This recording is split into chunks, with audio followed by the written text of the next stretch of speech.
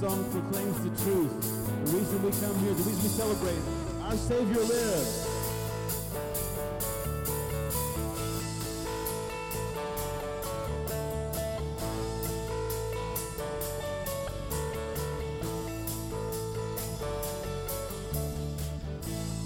God will reign forever, and all the world will know His name. Everyone together sing the song of the redeemed. I know that my Redeemer lives, and now I stand on what He did. My Savior lives.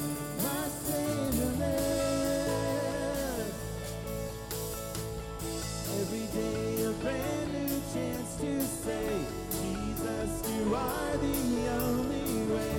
My Savior lives.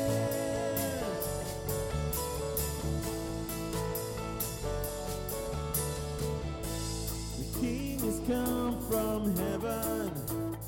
Darkness trembles at His name.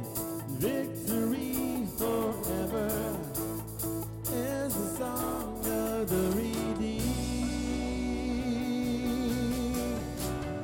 I know that my Redeemer lives, and now I stand on what He did. My Savior lives.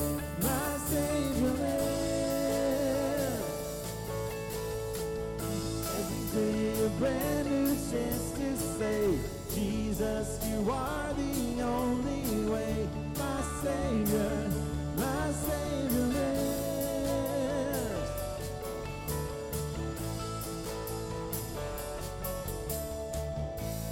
My Savior lives. My Savior lives. My Savior lives. Sing it again. My Savior lives. My Savior lives. My Savior lives. It's true.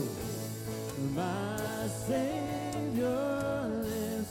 My Savior lives. My Savior lives. My Savior lives. My Savior lives. My Savior lives. I know that my Redeemer lives, and now I stand on what He did. My Savior lives.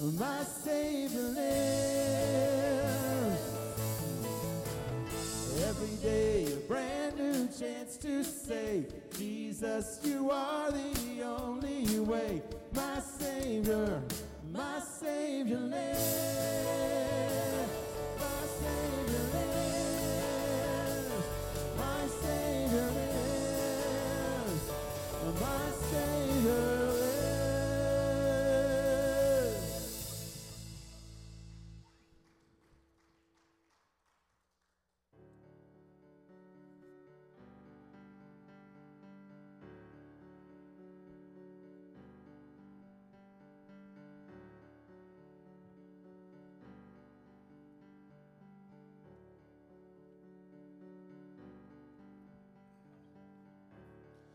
In this time of desperation,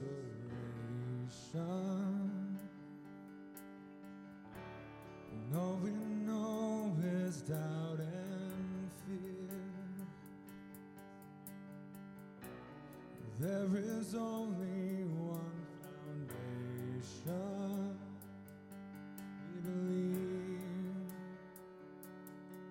We believe. In this broken generation, when all is dark, you help us see. There is only one salvation. We believe. We believe.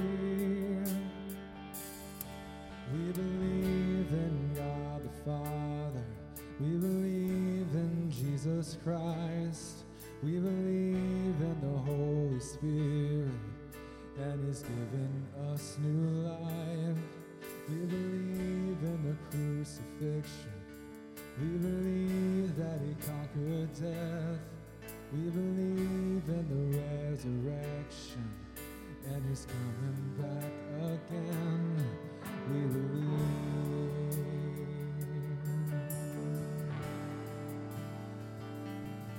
So let our faith be more than anthems,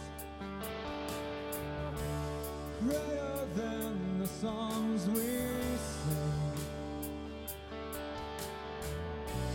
And in our weakness and temptations,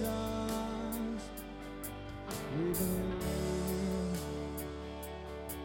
We believe. We believe in God the Father. We believe in Jesus Christ. We believe in the Holy Spirit, and He's given us new life. We believe in the crucifixion. We believe that He conquered death. We believe in the resurrection, and He's coming back again. Yeah, let the lost be found and the dead be raised. In the here and now, let love be made. Let the church live loud. God will say, we believe, and the gates of hell will not prevail. For the power of God is torn the veil. Now we know Your love will never fail. We believe. We believe in God the Father. We believe in Jesus Christ. We believe in the Holy Spirit, and He's given us new life. We believe in the crucifixion. We believe that He conquered death. We believe in the resurrection, and He's coming back. He's coming back again.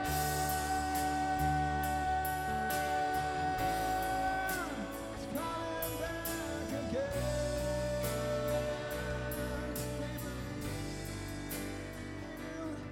We believe. We believe.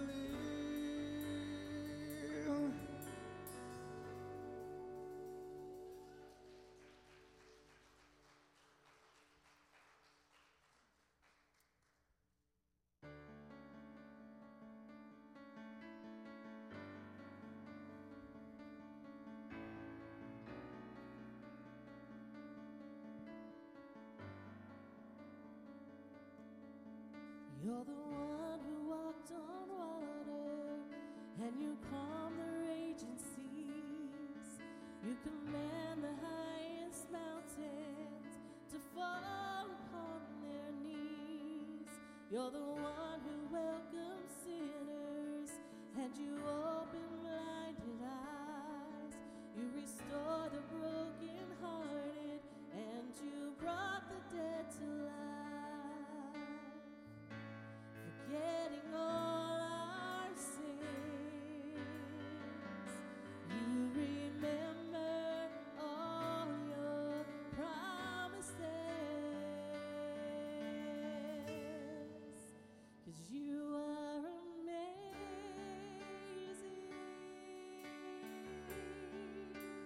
more than amazing.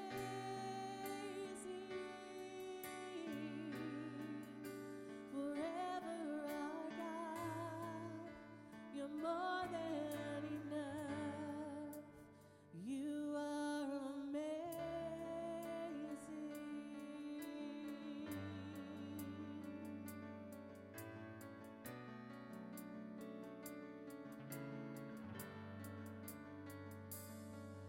With authority You've spoken, and You set the captive free. You're the King who came to serve, and You're the God who washed our feet.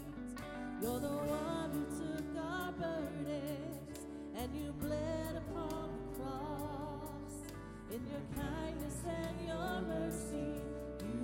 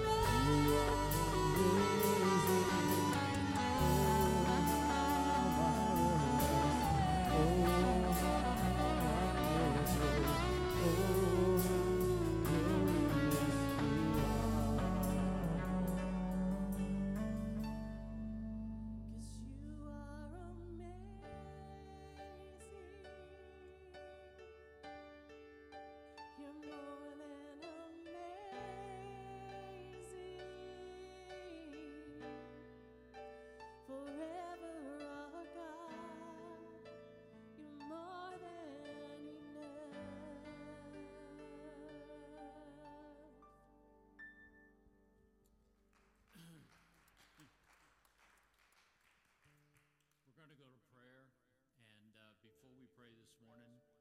Tomorrow morning in Amarillo, Texas, a dear friend and a servant of the Lord is having some very serious surgery. Her name is Marilyn Clark, and she is the wife of Reverend Lowell Clark, who was the Work and Witness Coordinator in the countries of Kenya and Tanzania. And I had the privilege, having built 5 churches, 3 in Kenya and 2 in Tanzania, working with Lowell. And Marilyn's just a dear lady, servant of the Lord, took care of these Work and Witness teams, and she's having open heart surgery, and she has no blood flowing to the back of her heart. And it's a very serious surgery because of that. And they have already told the family that there's about a 25% risk chance that she won't make it through the surgery, but at the same time, the surgery has to be done. So she's kind of between a rock and a hard place. Lowe's been praying for healing. We've been praying with him and earnestly praying every day that God would undertake and minister to that situation. Would you remember Marilyn Clark this morning as we pray? And then Judy, Pastor Judy, we want to remember her today also as we pray together. Let's bow our heads. Father, we're thankful for Pastor Judy. She means so much, Lord, to this church. She's been there, Lord, during difficult times and times of bringing a constant stableness, Lord, in the life of the church, and we're so thankful for her. We grieve this morning, Lord, at the physical issues that she's having with her back, but thankful, Lord, for the surgeons who have done a work, Lord, upon her, and we just pray now that you would just add your miracle healing touch to all that the physicians have done, Lord, to minister to her need. We pray for a speedy recovery, and we pray that even this day, Lord, though this can be a very painful procedure, Lord, that you're relieving her from that and helping her, Lord, on her road to recovery, that she might continue to be a blessing to God's people and to her family, Lord, we pray. Bless her this morning, Lord. We pray for Marilyn Clark today, Lord. We can only put her in your hands, and we've been doing that, Lord. We know you've heard our prayers. I pray, Father, for Lowell as he looks after his loved ones, this man who loves you more than anything, has given his life to you, Lord, testifies to you, witnesses to you, believes in your miracles. And Lord, tomorrow she goes under the knife of the surgeon, Father. I pray that you would become the surgeon's hands, and you would become the surgeon's mind, and you would just take over that entire operating room, Lord, that your will and purpose would be accomplished, Lord, concerning Marilyn, Father. And if it be all within your will, Lord, that you would just extend her life through the miracle of surgeries, Lord, that we have today. And then, Father, if it be your will, Lord, I just pray that even between now and then, as we continue to pray, that you would just heal her, Jesus, and spare her, Lord, from this difficult process that she's going to be going through. We pray for the prayer list of this church, Lord. I know that these are people that are either in nursing homes or suffering illness at home or going through difficulties. I pray for them, Father, and pray that you would minister to each of their needs. And I also pray, Lord, today that the one who came in this service this morning just needing to hear from your word, just needing to hear a word from the Lord, I pray, Father, that you would minister to their hearts today. And I pray for that unspoken request, Lord, in this congregation, something that was brought in here today that nobody else knows anything about, but the burden is being carried, and they need that load lifted today. I pray for them, Father, that you would bring to them a special touch of your love and your grace and your touch, Lord, upon their lives this day. Guide us in the word today, Lord. We pray that you would bring blessings through the teaching of your scripture, Lord, that we might as a congregation open our eyes and sense the will of the Lord, Father, as we wait upon you. And all these things, Lord, we pray carefully and sincerely in the name of our Lord and Savior, Jesus Christ. Amen. Amen. You may be seated. We're going to have the ushers come and receive the offering today. So grateful, Lord, for your gifts. I know that we live in a different day than when I pastored, and so in the bulletin there's all kinds of ways that you can give now besides just the offering plate. And so we'll go through the process of giving now. God bless you as you give.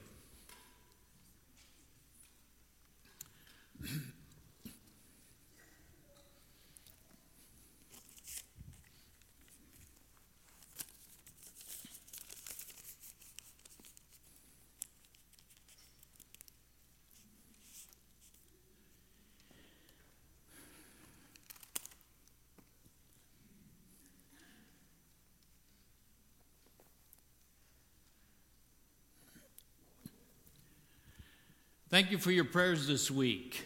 As we come prepared to preach this morning, I want you to know that we left here last Sunday and drove to the middle of Arkansas, and then the next day drove on into Louisville, Kentucky for the viewing that night, and then the funeral service on Tuesday. Left the funeral service, made a brief stop at the home of the loved one that meant so much to us. And Jan had a really difficult time with that, and then came on back. Took a couple days to come back. Made it back to Arkansas and Blytheville, Arkansas. According to my daughter, one of the most dangerous cities in the United States. Blytheville, Arkansas. But I've stayed there a lot, stayed there, and then came on in home. And then Friday night, because I'm a sucker for needs, I did a wedding practice, and yesterday I had the privilege of uniting a little lady that attended my church at Temple, and all the 14 years that I was pastor there. And you make promises that you later regret, and one of those promises that I made to so many girls was that I would do their wedding, and I think that's the last one. So if you're planning to get married, you need to call Brother Roger. Because I'm out of the business, and I'm very serious about that. I will marry my grandsons. I think they're the only ones that have a chance before I die, if that so arises. I want to talk to you a little bit before I go to the pulpit this morning, and I think it's important for me to say this. I've really been giving this a lot of thought. And as a congregation, maybe some of you really need to hear this. We're in a waiting period. Are you aware of that? Now, we don't know what a waiting period is, so you need to know that. That doesn't mean that your church board, under the direction of the district superintendent, has decided that we're going to go a year, we're not going to interview anybody, we're just going to have a time of healing. That's not what's going on here. It's not that kind of a wait. In fact, the truth of the matter is, if the right puzzle parts fell into place, you might be interviewing somebody in the next couple weeks, or it might be 6 months, or it might be 3 months, or a month. We're not dealing with timetable. We're just dealing with waiting. And the reason for that is because your church board feels like, and maybe you feel like, that it's very, very, very, very, very important that we get the right individual as pastor. Amen? That we really are at a stage as a church right now that it's very important that we just don't bring somebody in that can preach or that calls themselves a pastor, or that just always wanted to pastor Waco First Church or Waco Community Church now. And there are those. In fact, I know 2 or 3 guys that came up through my ministry that would just give their right hand to pastor this church. And I don't know that they would be capable of doing that or not, because I'm not the Lord. But what I'm saying to you this morning is that the district superintendent has, when he called me to come here and be your interim pastor, he told me, the thing that he told me was that the church was going into an unknown, and with the emphasis on the word unknown, waiting period. So what I want to do this morning is I want to talk to you about how to wait. Is that fair? Because we get really confused about what it means to wait. See, I'm afraid that so many people believe that when we talk about the subject of wait, we're talking about shutting things down, just relaxing. In fact, I'll just resign my Sunday school position and we'll just wait and see if the next guy wants me to do it. And we have a tendency to believe that waiting is a process that involves prayer, and it does involve prayer, amen? It involves sincere prayer, almost to the point of drops of blood type of prayer, if you're going to find the Lord's will in this waiting process. So prayer will be the given this morning when we talk about wait. But what does it really mean to wait? What does the Bible mean when it talks about waiting? It's an interesting subject. So I want you, if you have your Bible this morning, to stand. Or even if you don't have your Bible this morning, I want you to stand. Or even if you were thinking about bringing your Bible this morning, we want you to stand. And I'm going to be in chapter 15, and an interesting, well-known passage of Scripture beginning with verse 21. The book of Matthew. Matthew 15:21. It's been a long week. If I just quit and walk off, it's because I'm just exhausted. Matthew 15 and verse 21. Tremendous scripture that is dealing with one topic and one topic only. You think it's dealing with healing. It's not. It's dealing with the subject of waiting. And listen to what it says. Jesus went away from there and withdrew. And I'm reading, by the way, from the New American Standard Bible, the real Bible. You can have any Bible you want, but I've got the real one right here, the NASB. Jesus went away from there and withdrew into the district of Tyre and Sidon. And a Canaanite woman from that region came out and began to, now listen to what it says, cry out, saying, "Have mercy on me, Lord, Son of David. My daughter is cruelly demon-possessed." But he did not answer her a word, and his disciples came and implored him, saying, "Send her away." Now listen to why they wanted to send her away. Because she keeps shouting at us. But he answered and said, "I was sent only to the lost sheep of the house of Israel." In other words, Jesus says, I didn't come to deal with this woman. I came to deal with only the Israelites. That's the reason I'm here. I have nothing to do with her. But she came and began to bow down before him. She's taking it a step further, saying, "Lord, help me." And he answered and said, "It is not good to take the children's bread and throw it to the dogs." Now at that point, you would have gotten offended and left. But she stayed with it. She said, "Yes, Lord, but even the dogs feed on the crumbs which fall from their master's table." Then Jesus said to her, "O woman, your faith is great." If you read the King James Bible, it says this. Jesus says, "I've never seen faith like this in all of Israel. Never have I seen faith like this." And he said, "O woman, your faith is great. It shall be done for you as you wish." And her daughter was healed at once. Father, we ask, Lord, now that you would guide us today as we share these brief moments with these good people. Give us wisdom and direction, Lord. We just want to talk to them about this important subject. We want to know, Lord, what you're asking us to do. And I believe, Lord, the word is very, very clear on what the process is in the subject of waiting. And so, Lord, I just pray, Father, that you would now take all of my preparation and pour it out, Lord, upon these people according to your word and your will. In Jesus' name we pray. Amen. You may be seated.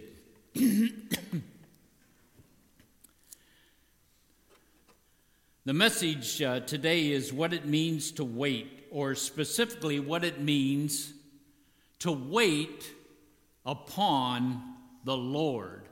How do we wait upon the Lord? Not just saying, well, I'm going to just get down, I'm going down to the altar, and I'm just going to wait upon the Lord. Is that all there is to it? Is it a process, a motion thing in which I'm going to pick myself up physically, place myself at the altar of prayer, and there I'm going to say I'm in the process of waiting on the Lord? Or is it something that involves something beyond just the process of what we in our mind think of on a secular way of waiting for something, like you would wait for a bus or wait for a train or go to the airport and wait for the time when you board the airplane and wait for the time that it takes to fly to the place.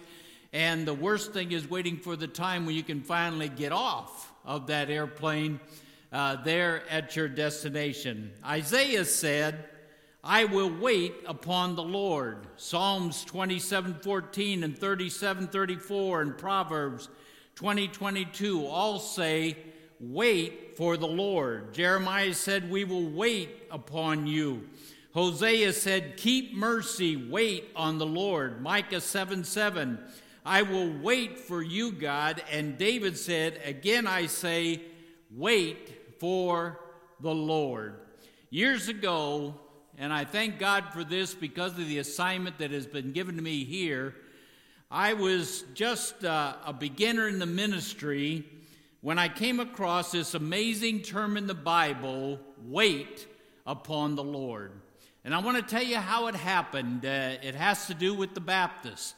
It has to do with a man by the name of Dr. Jack Hyles. Dr. Jack Hyles pastored a church in Hammond, Indiana. I, at that time, was living in Crown Point, Indiana, not far from Hammond, Indiana.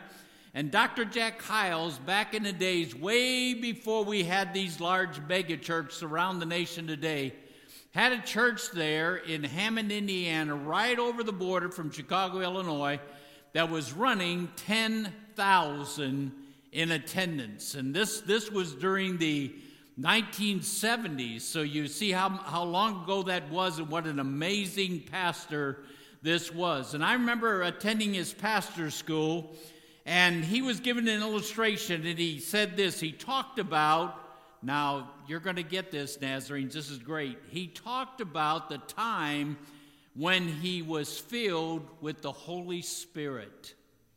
And he said that it was the key to everything that happened in Hammond, Indiana, and the throngs of people that would turn out to hear him speak. He said it all happened the day that he was filled with the Holy Spirit. And he said that it happened in the state of Texas. In Texas. His dad was buried in East Texas. He called it a pine thicket in East Texas.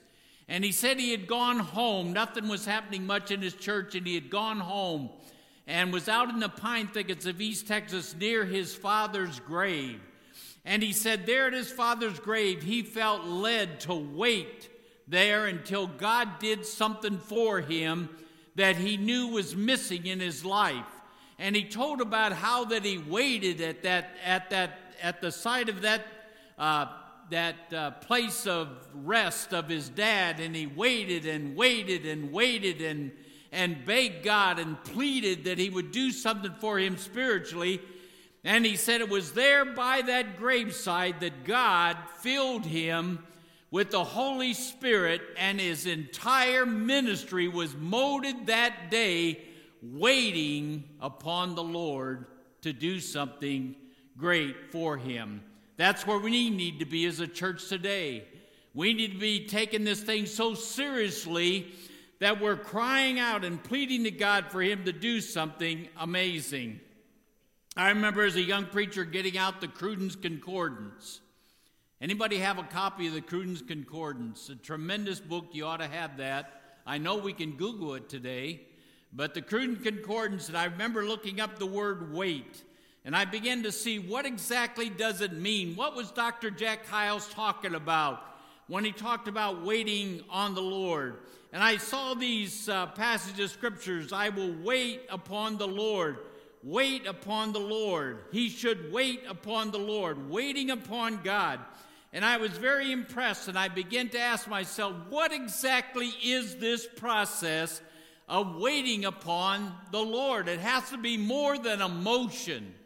You know, if it was just emotion, Dr. Jack Hyles would have just walked to the gravesite and fell on his knees there and said, okay, Lord, I'm waiting, and boom, he'd have been filled with the Spirit, amen?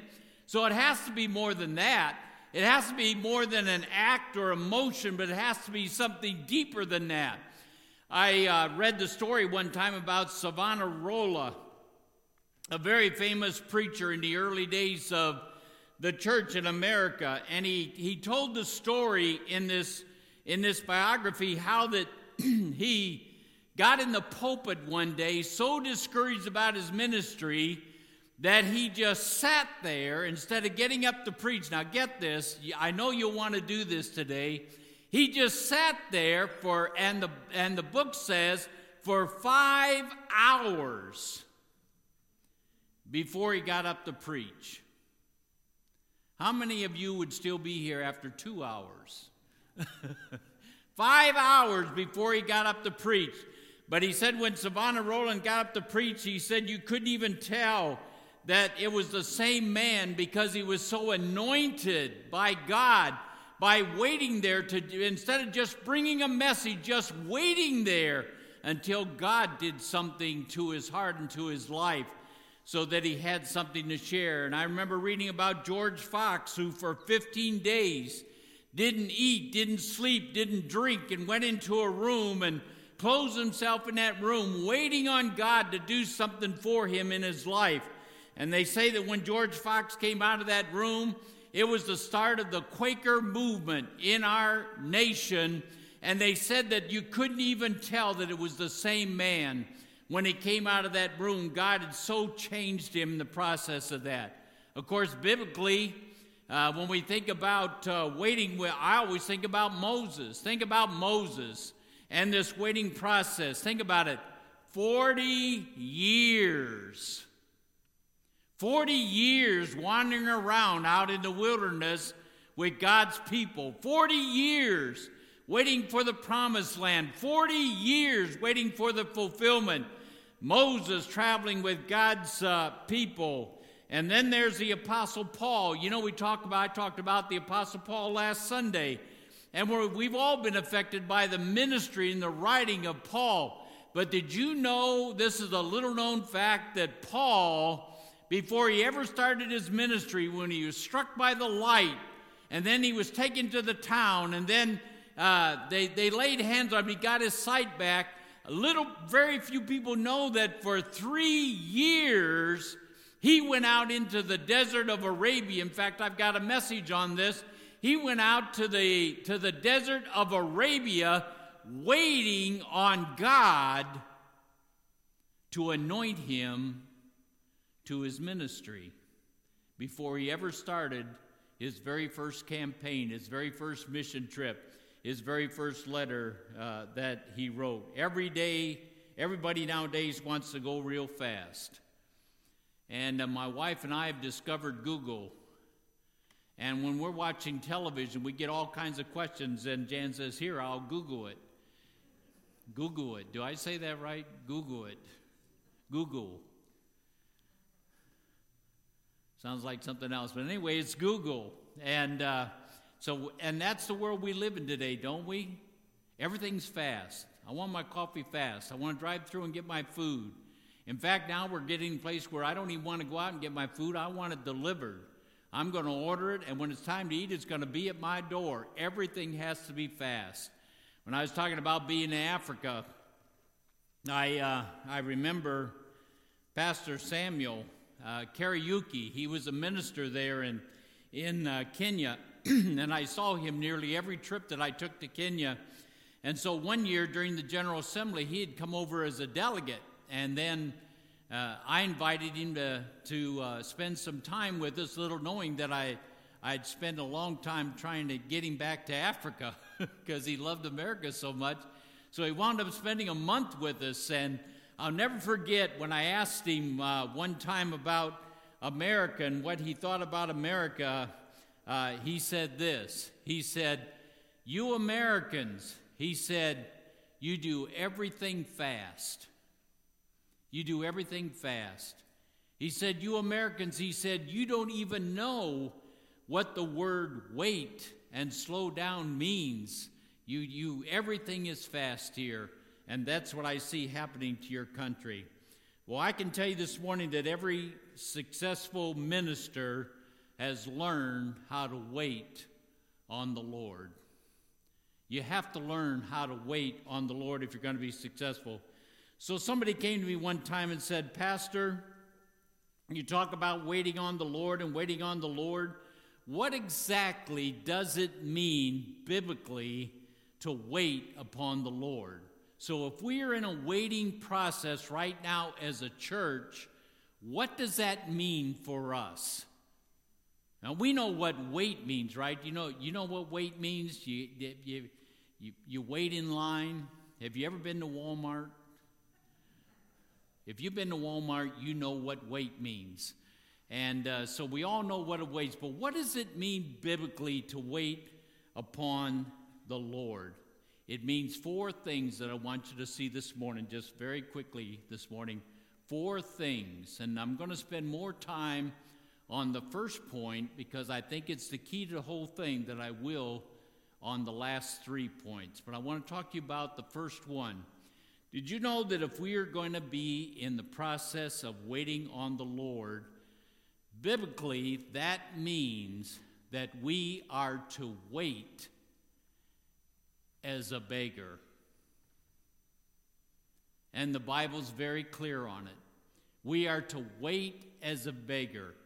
Could I even begin to share with you this morning, if I had the time, the many, many, many illustrations that you find Jesus himself giving to us in the Word, in which he is teaching us that if we are going to get things from God, we are going to have to wait in the process of being a beggar. A beggar. For instance, I think the last time that I was here, I shared with you one of my very, very favorite illustrations in the Bible, which has to do with the lady who was done wrong by the man. And she goes to the judge and she said, "Judge, will you avenge me of mine adversary?" And the judge says, "I don't have time to mess with your adversary. My docket's full." And so he goes on with his business. He gets out in the hallway of the court. This is, by the way, in the Greek. You don't find this in the King James or the NASB. And so he goes out into the hallway, and there she is. She said, "Judge, would you avenge me of mine adversary? A man has done me wrong. Lady, the day is over. I've got to go home." And he goes out, he gets on the bus, he decides to stop at McDonald's for a hamburger. And he gets out there in McDonald's, there she is. "Judge, you got to avenge me of mine adversary. A man has done me wrong." "Lady, I don't have time." Later that night, he's out walking Fido Steen, his dog. And he's out there walking. This lady comes out from the bush and he says, "Judge, avenge me of mine adversary. A man has done me wrong." And the judge finally says, "Where is your adversary? I'll kill him myself." And you know what the Bible says? The Bible says that she got what she wanted because of her much asking. And then Jesus tells the story about the man who had a guest come at night and he didn't have any bread. You ever been that way? My family's coming in this coming week from Anderson, Indiana. They're going to be here next Sunday with us. And my 4 grandgirls, please treat them right. I don't want to have to hurt you. And they're going to be coming here, and so Jesus tells a story about this guy who was at home and he had a visitor come, and he had no bread, and so he goes over his neighbor. You've read it. Knocks on the door. "Hey, neighbor, I've had a friend come in and I need some bread. Go away, my family's sleeping." In fact, in those days, everybody slept in the same room, so it was very disturbing, you know. And so he walks away and he says, oh man, my friend's coming. I don't have any bread. So he turns around, he goes back, and hey, friend, listen. My friend is coming. I don't have any bread. Can you give me some bread? Go away. I'm telling you, I'll give you some bread in the morning. And he walks away. He said, man, my friend's been traveling now for several days, and he's here, and he's hungry. And he goes back, and he knocks again, and the guy finally says, good night. If you'll just leave us alone, I'll send you to a whole bakery. He just asked and asked and asked, and Jesus is giving us that tremendous illustration. Or how about this one that we talked about today? What a tremendous story. Here comes a lady, and she's got a daughter, and this daughter is possessed of the devil. Now, you know, Jesus is he's not for anybody being possessed of the devil. But he has a mission, and the mission is to come for the Israelites. And he sees his mission as that, and she comes and she says, Jesus, my daughter's possessed of the devil. Would you heal her? Would you come and heal her? And the disciples get angry and said, lady, please, would you leave our Savior alone? He's busy, he's on a mission. But she just keeps asking, and she comes back again and asks. And now I think it reaches a stage in which Jesus, I really believe this. You know, the story kind of seems like Jesus is saying, well, you're just a Canaanite. Why are you bothering me? I'm here for my Jews. You're just a Canaanite. I don't think that's the way it was at all. I think Jesus was testing this woman to see just how serious she was. And so he says, look, I came for the Israelites. You're a Canaanite. I didn't come to help you. I came to help them. I can't help you. And then he says, in fact, then he says, you know, you're just a dog. In my eyes, you're just a dog. You know, you're someone who would be under the table and looking for the scraps of the dog. And she says, well, Jesus, even the dog under the table has a right to eat the scraps. Just begging. And he finally says to her, he says to his disciples, he says, guys, listen, I've not seen this kind of faith in all of Israel. This woman is amazing. She's begging and begging, and so your daughter is going to be healed. Now, I know what you're saying this morning because it has been said to me over and over again. You're probably thinking, well, preacher, what about these radio preachers? What about these television preachers who tell us, and we do find it in the Word, where it says, well, ask and you shall receive. Just ask and you shall receive. Seek and you shall find. Knock and it will be opened unto you. Don't you know that we've got a Heavenly Father that is just waiting to give to you? Well, did you know that in the Bible that's in the linear? And did you know if you read it according to the way it was written, what it is saying there? Now hear this. It is saying that you ask and ask and ask and ask and ask, and you seek and you seek and you seek and you seek, and you knock and you knock and you knock and you knock until the Lord hears your prayer. You see, my life is like most people think it is. When I was in the pastorate, I had to stop taking care of beggars. I just had to, because you know what? Everybody that came to me got something. That's not always good, you know.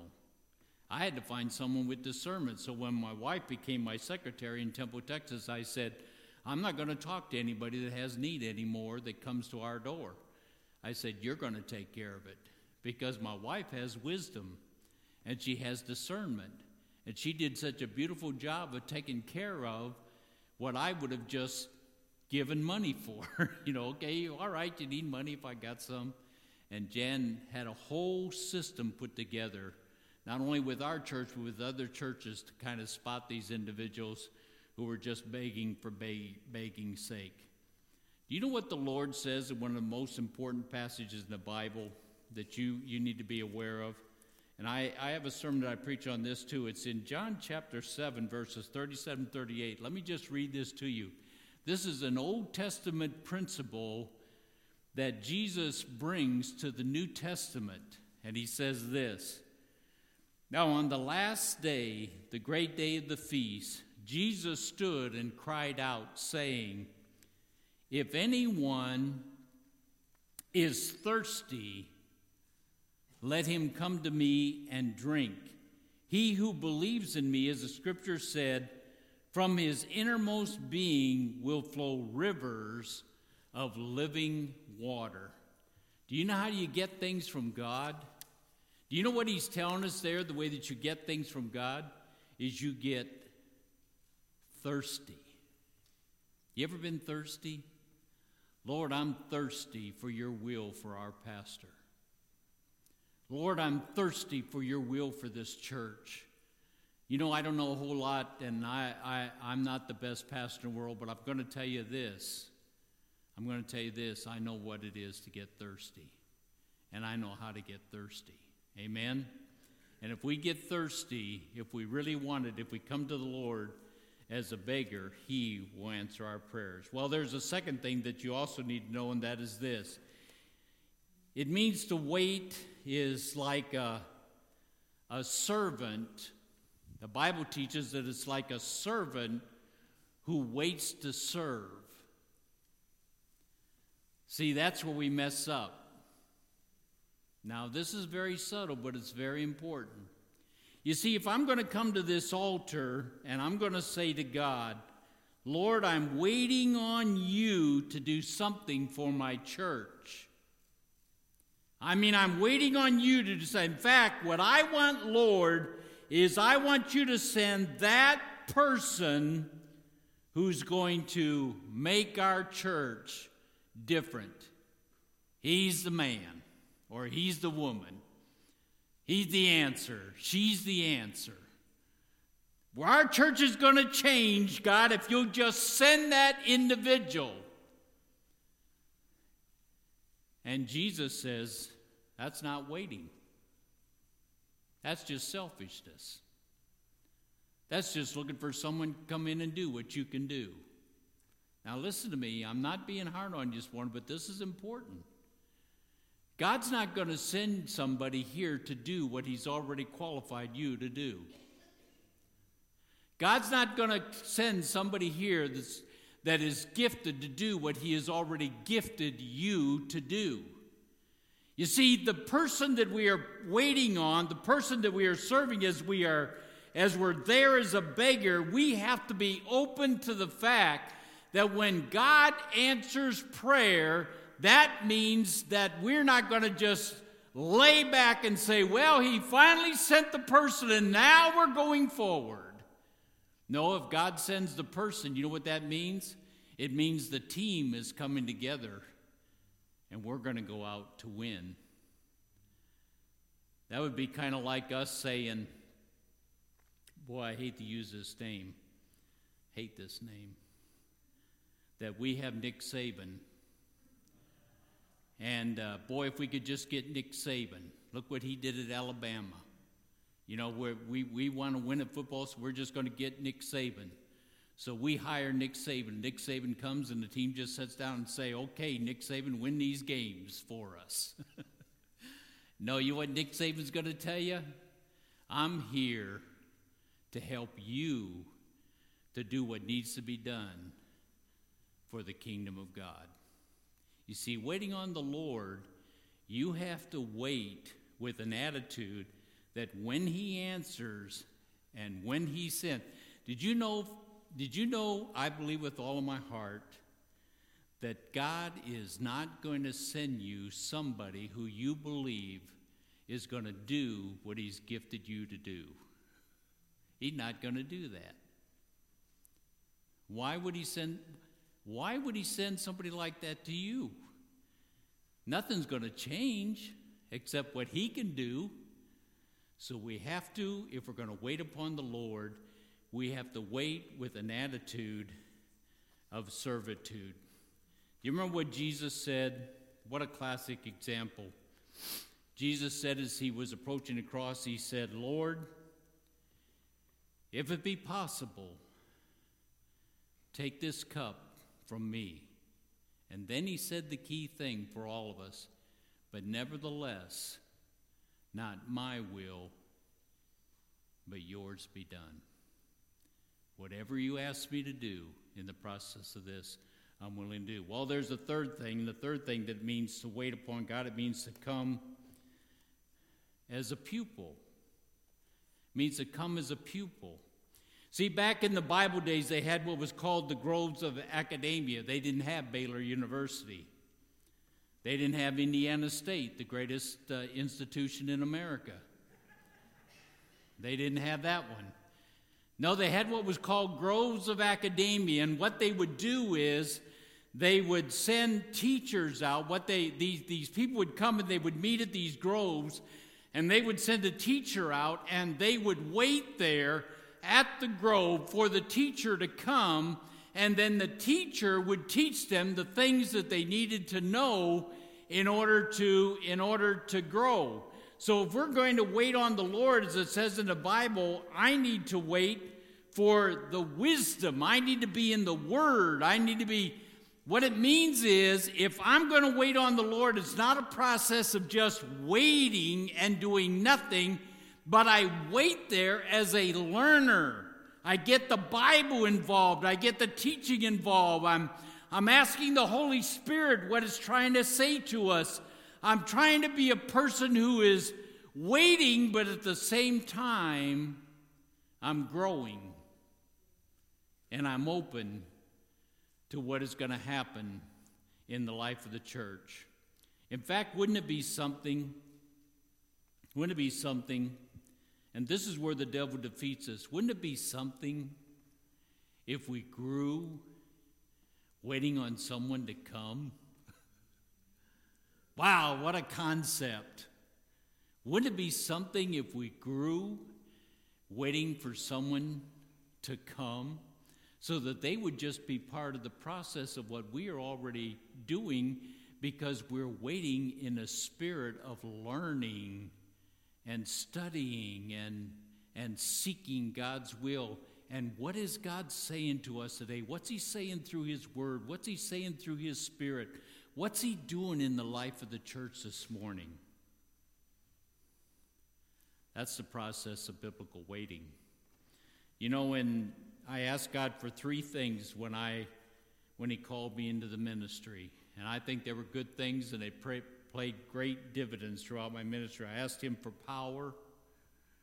Back to Jack Hiles, I said, Lord, would you anoint me with that kind of power? Would you pour your Holy Spirit out on me the way you did for that man of God? It doesn't have anything to do with running 10,000. It just has to do with, Lord, I can't do it without your power. And then I asked him, in a way, for love. I wanted to love the people that I pastored. We just went to a funeral in Louisville, Kentucky, one of the most unusual pastors that I've ever met. And he was elected DS of Kentucky twice and turned it down. Can you imagine? You know why he turned it down? Because he just loves people. And district superintendents can't love people. No, you can't love people like a pastor can. Amen? It's just a pastor's heart. I was with J.K. Warwick, one of our retired district general superintendents. He and I go back a long way. I remember he told me one time, sitting in a service, this is how close we are, he said, Bosell, he said, you're the most cynical person I've ever met in my life. He loved me. And so I was with him a couple weeks ago. He was holding a revival down here at Copper's Cove. And I took him out to Cooper's Barbecue and just had a great time. And then he said, Bosell, he said, I'm going to tell you something I've told nobody else. And if you let it out. He said, I'll have you defrocked. And I said, my goodness, what is it? He said, I'm going back into pastorate. I said, what? He's in his 70s. I said, what? He said, yeah. He said, you know, that's my call.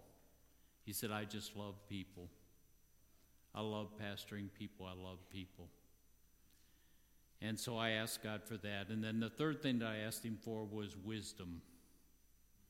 Give me wisdom.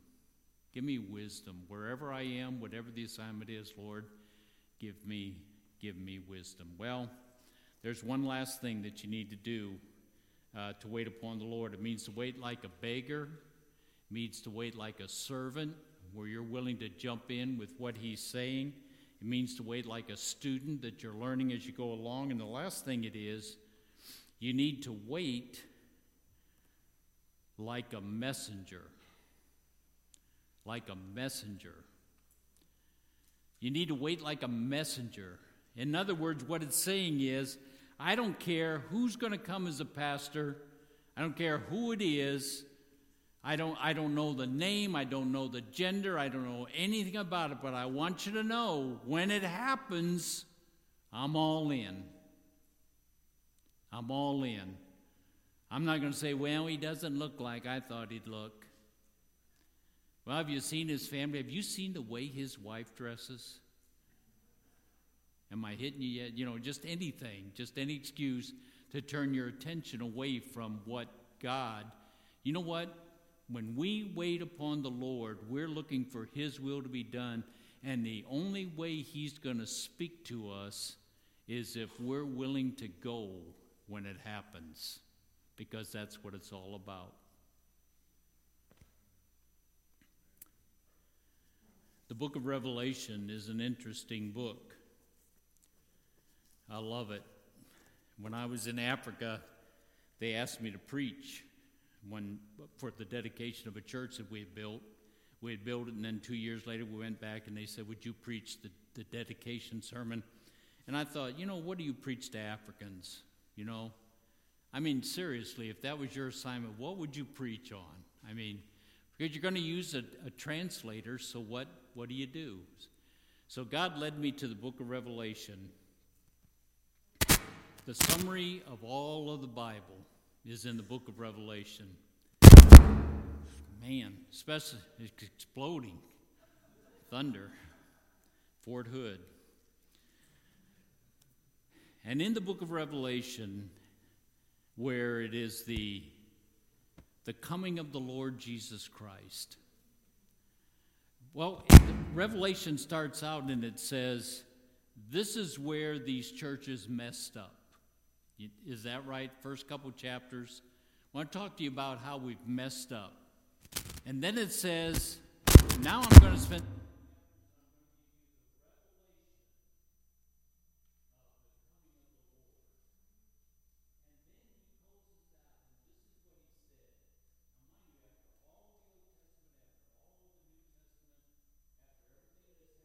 Coming of Jesus, everything that transpires, he closes with these words, and this is what he said.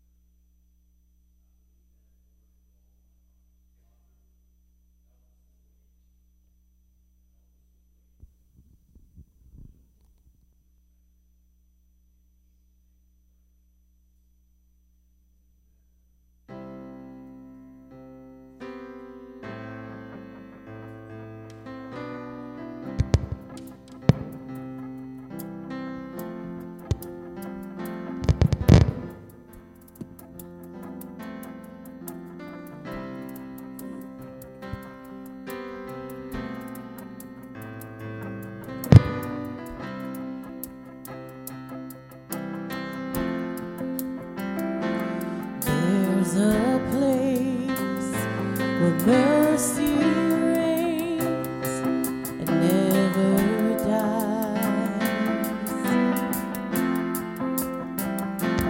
There's a place where streams of grace flow deep and wide, where all the love I've ever found comes like a flood, comes flowing down. At the cross, I surrender my life. I'm in all of you. I'm in all of you. Where your love ran red and my sin washed white, I owe to you. I owe to you, Jesus.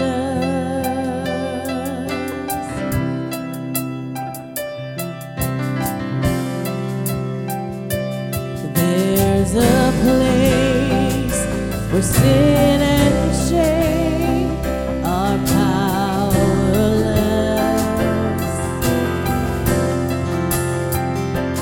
There my heart has peace with God and forgiveness,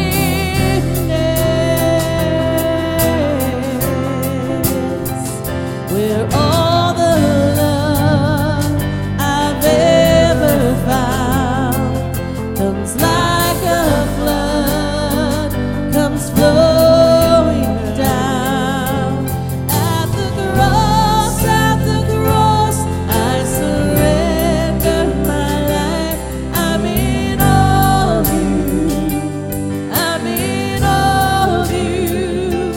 Where your love ran red and my sin washed white, I'm in all of you. I'm in all to you. Here my hope is found, here on holy ground. Here I bow down, here I bow down. Here arms open wide, here you save my life. Here I bow down, here I bow. At the cross, I surrender my life. I'm in all of you. I'm in all of you. Where your love ran red and my sin washed white, I owe to you. I owe to you. At the cross, I surrender my life. I'm in all of you. I'm in all of you. Where your love ran red and my sin washed white, I owe to you. I owe to you. I owe to you. I owe to you, Jesus.